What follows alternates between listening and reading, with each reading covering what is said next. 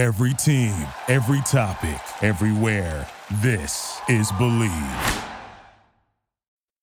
Hey, everybody. Welcome to the Believe in UCLA Football podcast.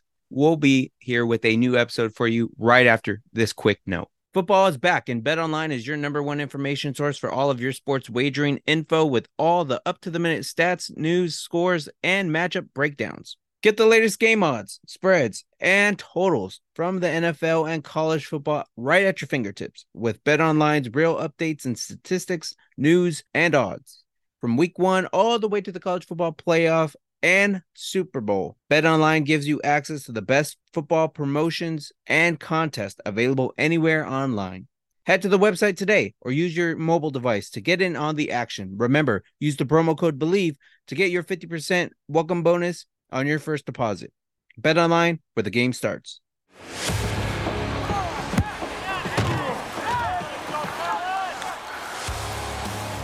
Hello, and welcome back to the Believe in UCLA Football podcast. My name is James Williams, a reporter and editor for the Orange County Register and the Southern California News Group. And as always, I'm joined here by former UCLA linebacker Josh Woods.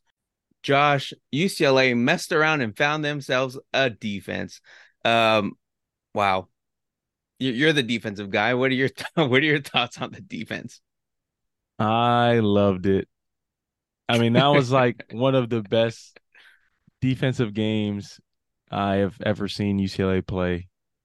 Just from, especially if thinking about all the things that people were worried about going into the week.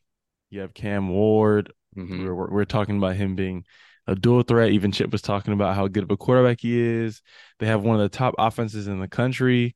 Number three total offense, number 2 passing attack in the country prior to the game. And a lot of the things we're talking about is, you know, even in the early non-conference games, just like the struggles and kind of woes and kind of question marks that not only just, you know, like the fans, but even you have had about like the secondary and what they're going to do.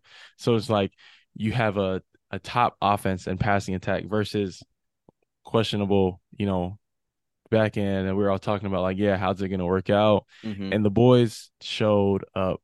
I mean, yeah, they could have definitely checked out. They could have blamed and just kind of in a way folded and gave up, just frustrating of being out there and just the positions that they were put in. And we've talked about it before, just how frustrating it can be when, you know, the offense, there's turnovers and you're dealing with some struggles over there. And it seems like you're always on the field, or when you're on the field, you're getting put in, you know, backed up positions or terrible positions. And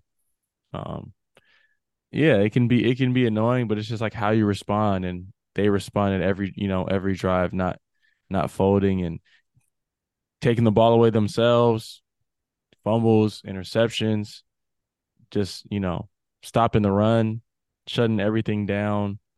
And that's how we hope that they can be for the rest of the year. I mean, even with Utah, they responded pretty well as a defense. Thinking about it, holding Utah's offense only 7 points scored, because I mean the pick six doesn't count. So only 7 points were really scored on the defense.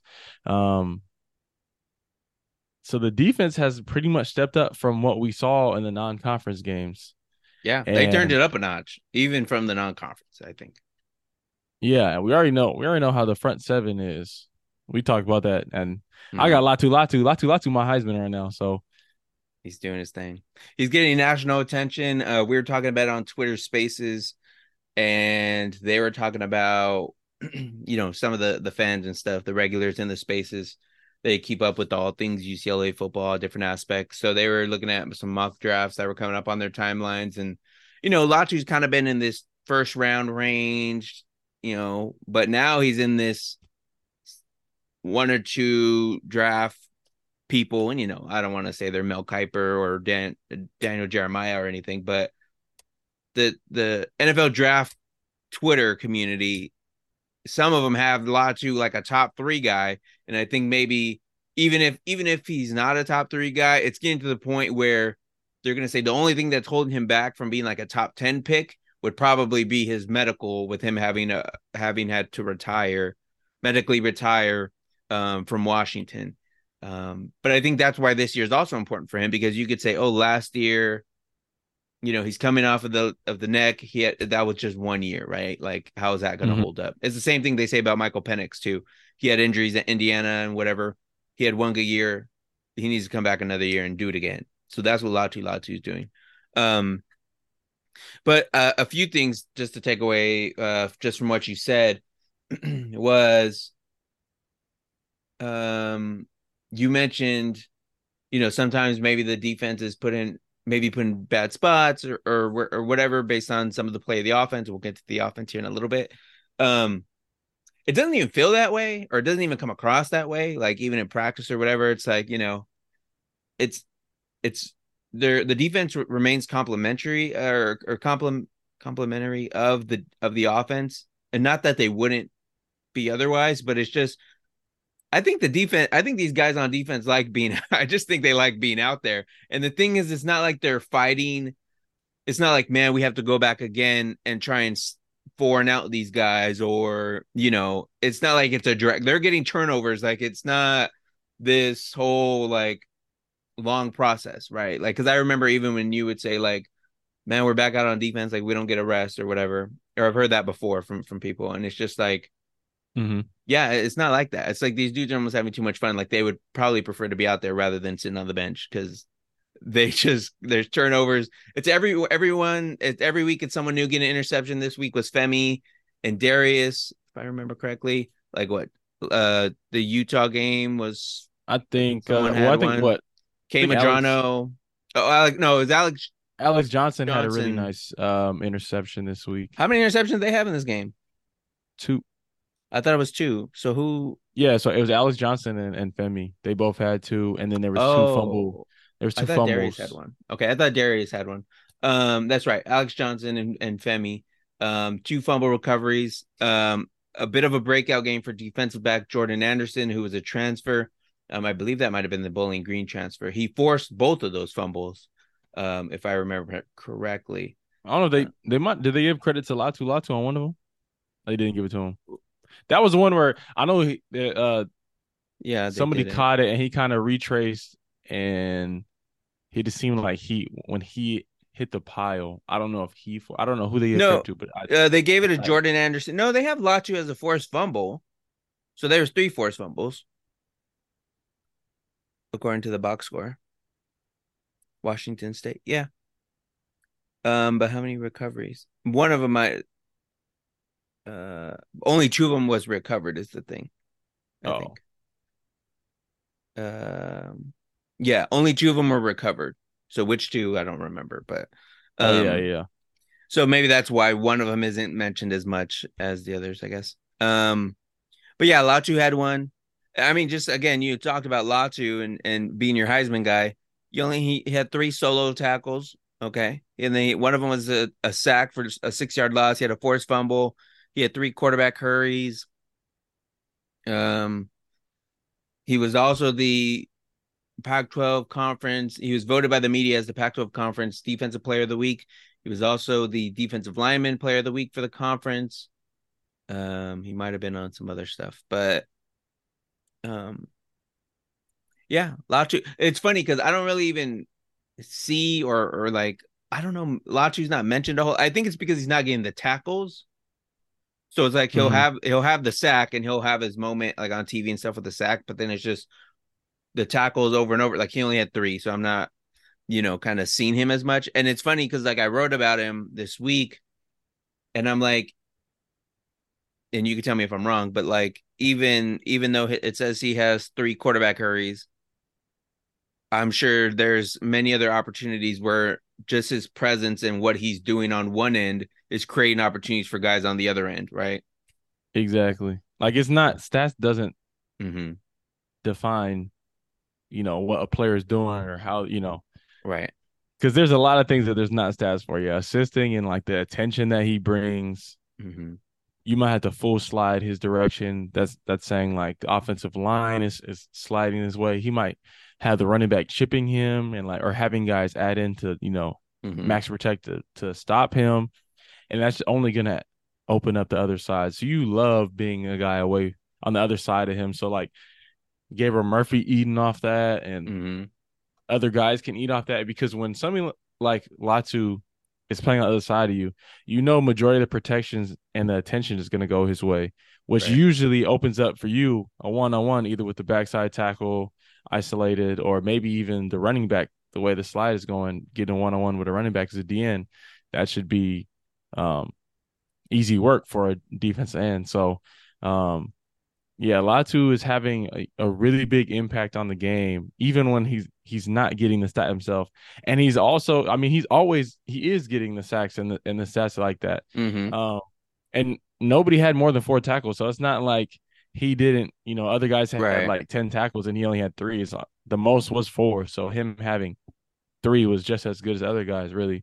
And I think we were talking about like them being energized and fresh out there. I think just the rotation, yeah, I feel like Mm-hmm. majority of the game, you're seeing different guys in. You're seeing Femi, you're seeing Kane Madrano, you're seeing Darius, you're seeing John, you're seeing like all these other people, um, Carl Jones and the Murphy Mm-hmm. twins and Latu and even Ichiro Lyman, and those guys are really like rotating around, and the energy they have when they are on the field, it's like they're bringing it. They're hyped. They're juiced to be out there, and whenever, yeah, you're seeing them make lots of big plays, whether it's stopping the run or in the pass and all these different things. So it's really, really good to see, especially like I said, with how sometimes they were looking in non-conference games was like the talent they're playing against was not that good. So like, why are San Diego State able to complete these passes? Why, Right.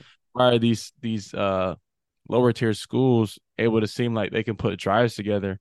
And going into conference, we knew we're playing a ranked Utah team, playing a top offense in Washington State, and then playing next week Oregon State, playing all these top offenses in the country with a lot of the top prospects, Cam Ward, and I mean this week playing DJ and even Utah, just the weapons they have. It was Mm-hmm. kind of like we were worried because we didn't know how they were going to respond to how they would play You're not in. used to knowing how they're you like. I mean, you're kind of what they've been in the past, so you kind of still carry that assumption, more or Yeah, less. and we didn't know the identity yet. Like we Mm-hmm. knew, like I said, the front seven, how they Right. were going to look, and they've been all that we thought they were going to be and hyped them up to be. It was like the back end, there was a lot of question marks. And we always wondering, like, yeah, with all those, DB coaches on the staff, like you would think that would be a group that would be kind of locked down. And they've continually improved. And for them to be able to do this versus, like I said, yeah, one of the top offenses, one of the top passing offenses Mm-hmm. uh in the country says a lot, especially because, yeah, like this Washington State team just beat the team that you said is playing next week. That's right. So it's not like they were ranked and they're putting up these numbers versus nobody and like they haven't played anybody. Like they actually have done this versus another Pac-12 team and another ranked team in the conference in the country. So it's really good to see that, and I'm like excited moving forward. Like once that makes it even better that our offense didn't play its best game and you beat a ranked team like that. So like to build on in the future of once the offense really gets clicking and firing and scoring how they have done in the past, UCLA is going to be a problem. So speaking of the offense and going back to what you said earlier, about the Utah game, coming out of this Washington State game, I looked at this as like the Washington State and the Utah game were almost the same. I think it was just a matter of how, more or less, how the offense responded. And by what I mean by that is by like the pick six, for example, right? You had a pick Mm-hmm. six at the beginning of the first quarter, and then or the beginning of the game, and it's We had an just interception and then the pick six, so two really yeah, in yeah, the yeah. first or second. I mean, first half. Whenever Hmm. I remember did the pick six happen in the first quarter as well? The well, the pick six in the Utah game was the first play on offense. The pick six in the Washington State game was the last play or two before halftime for in the Washington State game, and they return it back, and it goes from UCLA going in with the 9-3 lead to them being down 10-9. So, Oh yeah, you with know, 2 minutes left in the second quarter. oh, was it two? I thought it was even less time than that, but still, I mean, that's something where UCLA looking to score, and you're looking at them being up, uh 16 or whatever, to Oh, I'm 3. looking at the wrong thing. It should have been it should have been 16-3, but instead the 7 goes the other way, obviously with the extra point, and now Washington State goes into halftime with the lead. And then, so what I mean by that too is like, how does Dante Moore respond to that? Does he come out of that halftime rattled? How is he going to be? He comes out, he's fine. He completed 22 of 44 passes, so he was 50% as far as completion percentage. He had 290 yards passing. He had 1 touchdown, which I kind of thought he had more, but he didn't necessarily need to have more considering what his backfield was doing for him. We'll get to that in a minute. But he did have 2 interceptions. I forgot. I think the other interception, I think what you were mentioning there was, I think the other one did come in the first half too. If I remember correctly, I think both of them were in the first half. Um, so it was, I Yeah. mean, it was, I mean, we could talk about the running backs here in a minute, but kind of curious about, actually, this leads into a question from Jack on Twitter. I have the question here somewhere. I kind of remember the question. It was more or less, how long does it take for a freshman to get familiar with the playbook and really kind of be settled in um, at quarterback, to have a true freshman kind of get familiar with the system and really be comfortable, kind of based on what your experience. I think we may have talked about this before, but just kind of based on your Mm-hmm. experience with DTR and with Rosen, like just kind of watching those guys, like what is I don't want to say the timetable because everyone's different, everyone moves at their own speed, but like when did you feel like they were where they needed to be um as a true freshman, like, where Yeah, I they were mean comfortable that's enough? why it's like everybody's different. Mm-hmm. It can't be how long take a freshman. It's like everybody is literally different, and that could be just the way that they in high school they didn't have to read defenses, and like college you starting to learn and pick up and read defenses better. And even thinking about it, like Mahomes, I think it was a few years ago, he was like, yeah, I'm pretty sure he was like, he barely started being able to read defenses and know what they like. I So think I that's remember Pat that. Mahomes after Mm-hmm. he was already lighting up, learning more about. So it's like you can play well and not really know what you're doing Mm-hmm. at the same, or you can be a kid that's like really smart and pick it up really fast. So, I mean, everybody's different.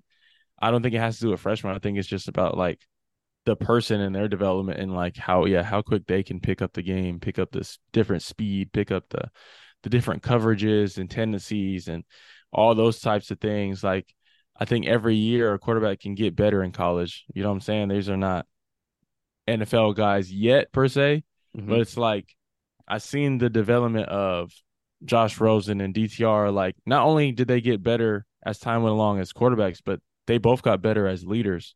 Both got better as teammates. Like all those Mm-hmm. things really do factor into how you play when you are able to bring other guys along and develop the chemistry with the different receivers and even with the coaches as well. Like I seen something where it's talking about like play calling with Dante, like him Yep. telling Chip, like That's I what don't, I'm not really that's feeling this play, and he take it out. So like mm-hmm. things like that go a long way when you're starting to get into the season and the flow of just having the chemistry between um the quarterback and Chip. And then I think we really did see that over the years with Dorian.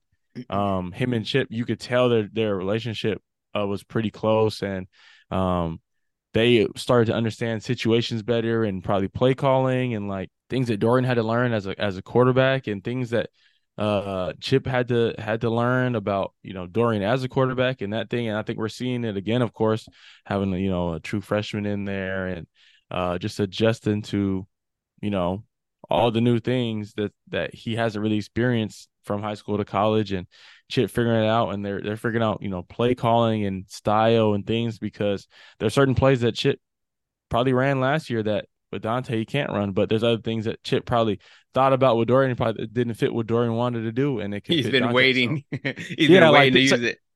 yeah, because it's like different types of quarterbacks, so Right.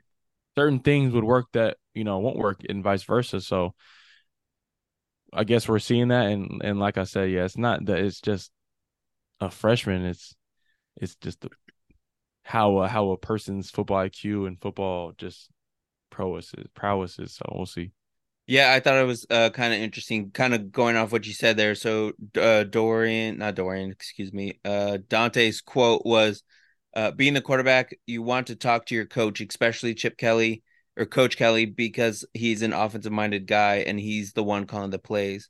The 2 weeks we had to get ready for the Washington State game, I went into his office and sat down to communicate with him what do I like with what I do like and what I don't like. If I don't like it, he can change my view of things. But if I said, Coach, this play really isn't fitting with me, he can just cancel it. So, I mean, that's like big boy growing up hours right there, right? Where you're like, a lot of people. If I mean, I was a quarterback, I don't think I would have the balls to go in my to go into especially Chip Kelly's office and say, this play doesn't work for me, Coach. And I don't think he's saying it like if you're not reading it, but like if you're just reading it and not picking up the tone of which he said it during the press conference, then it could come off like, who the hell is this guy? But I think he's just like this, like maybe it's they have to have that conversation where it's like, I can't run like Dorian, Coach, like I can't do that or whatever. You know what I mean? Like, No, yeah, and I think it's yeah, it's not that. It's a humility thing as far as mm-hmm, he understands his game and he's like, okay, that's a read I'm not too right, comfortable with yet. mm-hmm, It's a thing of like, yeah, I don't know if I can make this read that quick and being able to mm, to know what they're in to know if this play will work right right, away. But that's not saying that he won't be able to later on in the year. It's just right right, now, coach, I'm just being honest with you. Like that's humility. But you want that honesty from him rather mm-hmm. than him tell Chip like, "Oh yeah, cool, I got it." Just being a When yes man and then struggling yeah, both. in the game, and Yeah, it's like right. I thought you had it. So Mm-hmm. that's good that he feels comfortable enough to tell Chip something like that. And I think it's good. I mean, again, I think the bye week came at a good time for them, especially because that Utah game, that was his first conference game. That was his first true road game. That was his first college loss. So there was a lot for him to there's a lot for him to kind of have to sit on and unpack there during that bye week, right? So Yeah. it's not like it was just a loss or a win. I think it was it probably came across a little bit more rewarding for him um than just that. As we kind of hit the final couple minutes here, there's still plenty of stuff we could talk about, but I want to get to the backfield and your thoughts on Keegan Jones, Carson Steele, and T.J. Harden. I remember telling you, I don't know if I guess right before we started recording, this was the first game where the carries weren't evenly distributed. If the game ended so far this season up into the Washington State game, if every game ended, it was usually 11 carries for TJ Harden, 11 carries for Carson Steele, and that was pretty even. Now you had, I think it was 30 carries for Carson Steele. TJ Harden had 11. Chip said Foster calls the plays, doesn't call the plays. Foster handles the substitutions and stuff like that. Um, I don't know if Carson Steele was just a hot hand. Hmm. Did you see anything out of that, or I mean, 141 yards? I mean, something was working for Carson Steele that day. I mean, I kind of imagine that this would kind of be the rotation. TJ Mm-hmm. Harden is still younger and developing and figuring things Mm-hmm. out. And he's only going to get better. Carson Steele being a workhorse that, was an older guy. We knew it's going to go on. And then I know everybody like Keegan Jones has been around and he probably knows the system better than a lot of people. And there's Mm-hmm. times where he's kind of slotted out at receiver. Right. Um, but he's a real switch up compared to Carson and TJ as far as he's a speedster. He um reminds me a lot of uh Felton. Kaz, really. Okay. Kind of I would say Kaz more than Felton as far as Mm-hmm. like they both have a little bit more speed, like quickness to them. Yep. Um and it's crazy like we're talking about it's crazy how much like Keegan only had a few carries and had those touchdowns, and it made you think like, He was. dang, Yeah. he like was the leading back. But then it's like Mm-hmm. Carson still really, I mean, he finally broke 100 for first time as a Bruin and Mm-hmm. having like 141 and yeah, 30 carries. Like I hadn't seen any running backs really like before. Like even with Paul Perkins, I don't ever remember him having like 30 carries. And then the first person I seen like where they really feeding when Chip came in was Josh Kelly. That's when I was like, oh, if they think the Mhm. run is there, they're gonna feed them. So for Foss to be like, Carson, you're gonna get these 30 carries, it was definitely he had the Mhm. hot hand, he had the flow, and it very much could be TJ Hart in another game, just the Oh way yeah. that the offense works. So And I think it's pretty safe to say that they saw something. I mean, it could have been before the game, but during the game at the very least, where they said we can plug Keegan Jones in here and use his speed. They ran the exact same play twice and scored on it for two of the three times he had a carry in the game. I mean, that's pretty obvious, right? They saw something there where they can take advantage with speed out of the backfield, and it worked for them. I mean, yeah, and you have Carson still running like that. You're gonna tire out the Mm-hmm. defense and then put a running back like Keegan in, and she's gonna gas exhausted, tired defense in front seven. Mm-hmm. You might as well use all your tools when you have them. See, but again, and again, it's different games, different teams, different situations, yada yada yada. But it's like I felt like again, so the same way I said, oh, the only thing difference was was the offense from the Utah game to the Washington State game. But I feel like they try to do more, or they try. I don't know, maybe I don't know. Like if I'm someone playing for UCLA, I'm like, hell, why didn't we use Keegan Jones in the Utah game or something? I would imagine he traveled. I would imagine he was there. Um, Mm-hmm. you know, they were good. They got the tight end more involved. They got Mo, the transfer from Oregon, more involved. He only had 3 catches, but he had 76 yards. You had Hudson Hammermill. He had 1 catch, but it went for 43 yards. You had Carson Ryan, who had 2 catches and finished with a total of 41 yards. Three tight ends of the three tight ends in the game that played, they each had a catch that was their longest catch of the game was or the longest play, whatever, based on a reception was 27 yards for Carson Ryan. Hudson Hammermill had the 43, and then Mo had 29 yards. I mean, you got your tight ends out there like deep threats. I um, mean, but that's like a lot of that is just game plan. Where mhm, thinking about it, if you're running the ball a lot, that means you have a lot of tight end sets, and that other team has to bring in more bigger bodies to stop the run, right? So right. when they have the box loaded up and they're ready for the run, Hmm. and they think it's going to keep coming, and then you finally play action, slip a tight end out when Right. he's been blocking the whole time. You have bigger bodies, so less cover guys in there. That can open up your defense. I mean, that can make the defense vulnerable and open spots up in the defense for tight ends to get open and these other things. So it's kind of like you're playing off each other between the running backs and I'm saying and the tight ends being able to get open. So that could be a lot of the you know what they felt that they could do this week, and maybe that just wasn't the game plan in Utah, or they didn't think that they'd be able to get these same plays against Utah. So it wasn't really an option there, you know. So I don't know. You never know, like just what the adjustments are and what the game plan was going in, and but moving forward, I hope we build on it. And like I'm saying, once the offense starts clicking and matches how the defense is playing, these games won't even be close. No, I mean that's what I'm saying. If you take away those 2 interceptions that Dante had, if those turned into points, like this game could have been a lot bigger of a I was like the deficit. the the pick six was Yeah. UCLA was on the verge of scoring there. Mm-hmm. Yeah, that's true. That's a good point. But I want to give a shout out to the good folks over at UCLA, i.e., wearing the T-shirt I love out at the that. game. Did you see it? Yes, I did. I was like, man, that was awesome. That was awesome. That was cool to see to have her wearing that out at the Rose Bowl. So yeah, special shout out to her. And a special thanks, as always, to Josh Woods for joining us on the podcast. He's going to go on and prepare for practice and everything he needs to get ready for his upcoming game with the BC Lions.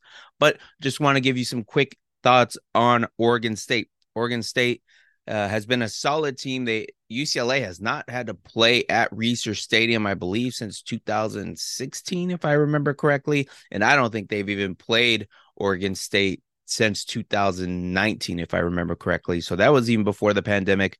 Obviously, every 2 years they cycle through the Oregon and Washington teams. And now this year would have been the first of 2 years with Oregon State and Washington State. Obviously, that is not the case with the Pac-12 splitting off into different directions next season. A familiar face for Southern California folks out here will remember quarterback DJ Uiagalelei. The former St. John Bosco quarterback went to Clemson, spent a couple years there before transferring out, and is now at Oregon State through the transfer portal.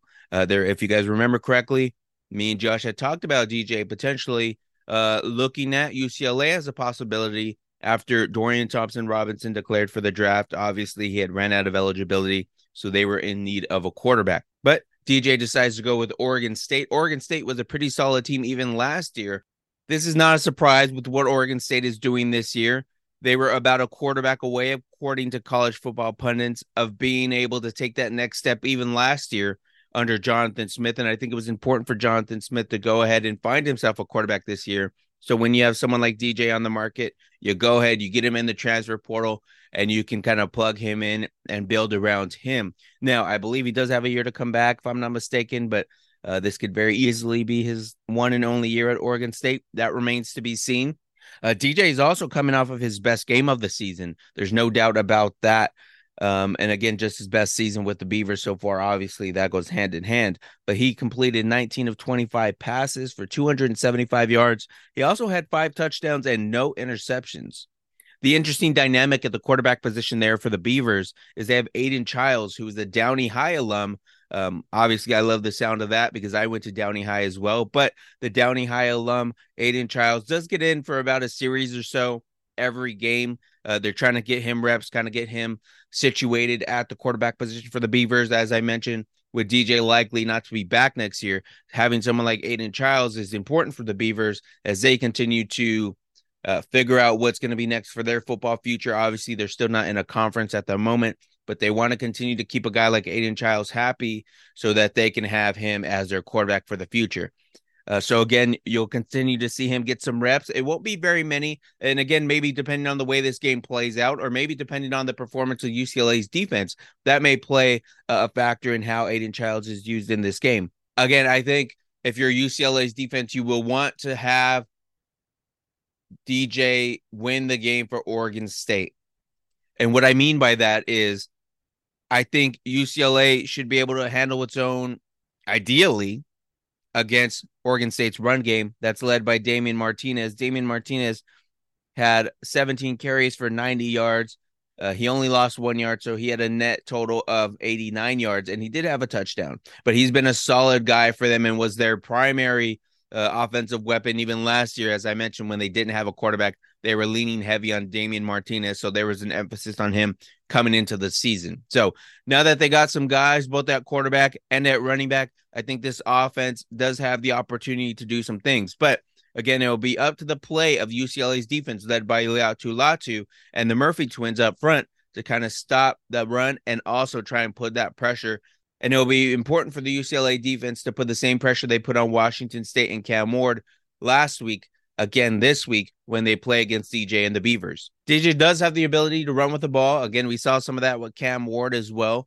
Again, UCLA's defense did handle that well. I think this game will come down to what UCLA's offense does under Dante Moore at quarterback again, and also what Oregon State's defense will look like coming into this game. I believe they're coming off one of their more rockier starts. They were held in high regard to start the season. They are 5-1 on the season, 2-1 in conference. Again, this is an Oregon State defense that did allow 40 points last week to Cal, and I think UCLA will be able to take advantage of some of those same opportunities that Cal did, just based on the offensive mind that Chip Kelly has. And again, I think a lot of it will depend on the play of Dante Moore.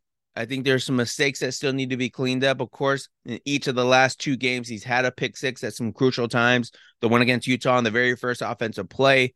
And then again, the very last play before halftime, you're also throwing a pick six. I think you need to eliminate those. And if you can do that, and not have any other turnovers, fumbling the ball, etc. on offense, you allow yourself to be in good shape to cause some havoc. But again, I think you also need your defense to come up with a few turnovers here too. And they've been successful at doing that. You had Femi and Alex Johnson get some interceptions. You had Jordan Anderson force 2 fumbles. You had Laiatu Latu force a fumble in this last game against Washington State. Now, that's all great and fine, but now you're looking at someone like DJ. Again, you're looking last week, DJ didn't throw an interception. I would expect that Damian Martinez is not going to fumble very many balls. So I think you need to come and win the turnover battle in this game at Reser if you're expecting to be successful. Now, this is an important game at this point in the season, and if you just look at the schedule, they're in the toughest stretch that they'll probably have. That doesn't mean there aren't some games that they can stumble and lose later on in the season. And obviously, they still have USC to play later on in the season. Now, you're in the meat of the schedule. You just beat Washington State, who has the number 2 passing attack. Now you're playing a solid team in Oregon State that's also ranked in the AP top 25 this week, along with USC, UCLA, and some of the other Pac-12 schools. Now, a win not only gets UCLA over the hump in the meat of their schedule and gets them ready for what would necessarily be called some easier opponents, but I don't know if there's necessarily an easy opponent in the Pac-12. But again, it is important because winning this game only further improves your AP top 25 rankings. Again, maybe that doesn't mean something entirely at the end of the season, but obviously, if you look at the AP top 25 rankings and what the college football playoff rankings will look like later this season, just going off of what it's kind of been in the past, it's kind of similar, right? So you want to position yourself in as good of a spot as possible for when the college football playoff rankings do come out. And I think UCLA has an opportunity to do so this week. Again, this game is important for UCLA because you're sitting there in the AP top 25 poll at number 18. You have Oregon State sitting there at number 15 in the AP top 25 poll. Now, again, at the end of the day, maybe the AP top 25 poll isn't the end all be all, but it does kind of set the pace, whether anyone will admit it or not, for what the college football playoff poll will kind of look like based on past seasons. I've kind of seen those two polls kind of be hand in hand. So when the AP top 25 poll kind of hands that baton over in some regard to the college football playoff rankings taking over as the primary ranking for the college football season, you're going to want to be in as best a position as possible. And I think UCLA has that opportunity to do so this week. So again, a very important game. You got to stop the run, and Damian Martinez, you have to kind of contain and put that pressure on DJ. If you can do those two things and play mistake-free offensive football if you're UCLA, then I think you're in a good position to win this game. It is a road game. Anything can happen in the Pac-12, especially when you're playing on the road. But if they can cut out the crowd noise and do some of the things I just listed, I think UCLA will be in good shape. So with that being said, thank you guys so much for listening to the Believe in UCLA Football podcast. We can't thank you guys enough. As we mentioned earlier in the show, having you guys send in some different photos of you guys wearing the shirts is very much appreciated. If you don't have a shirt, make sure you check out the podcast description below for this episode. And there are links to some of the t-shirts that we do have available. They do come in different colors and everything that you need to get you ready for the next time UCLA is playing at the Rose Bowl later this month. They will be taking on Colorado. That's supposed to be a throwback game. So make sure you guys go out and support the Bruins and support your favorite podcast at the same time. Go ahead and order those shirts. I'm not sure entirely what the shipping process is. I can't remember. I got a couple shirts early when they were first released, so it's been a while, but make sure you order those shirts. I think the sooner you order them, obviously, the more likely you are to have them for the next game that, again, comes against Colorado later on at the end of the month. So again and again and again, thank you guys so much. I can't thank you guys enough. Josh can't thank you guys enough. So as always, keep the questions coming in. Make sure you reach out to us on Twitter.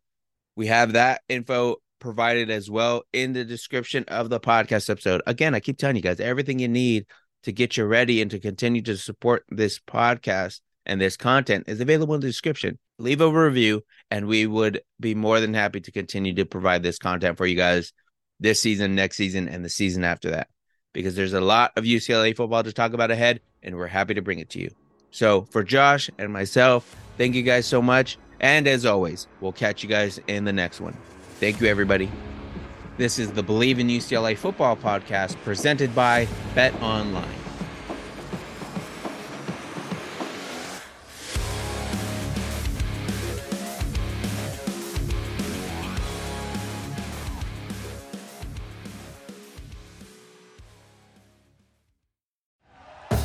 Thank you for listening to Believe. You can show support to your host by subscribing to the show and giving us a 5-star rating on your preferred platform. Check us out at Believe.com and search for BLEAV on YouTube.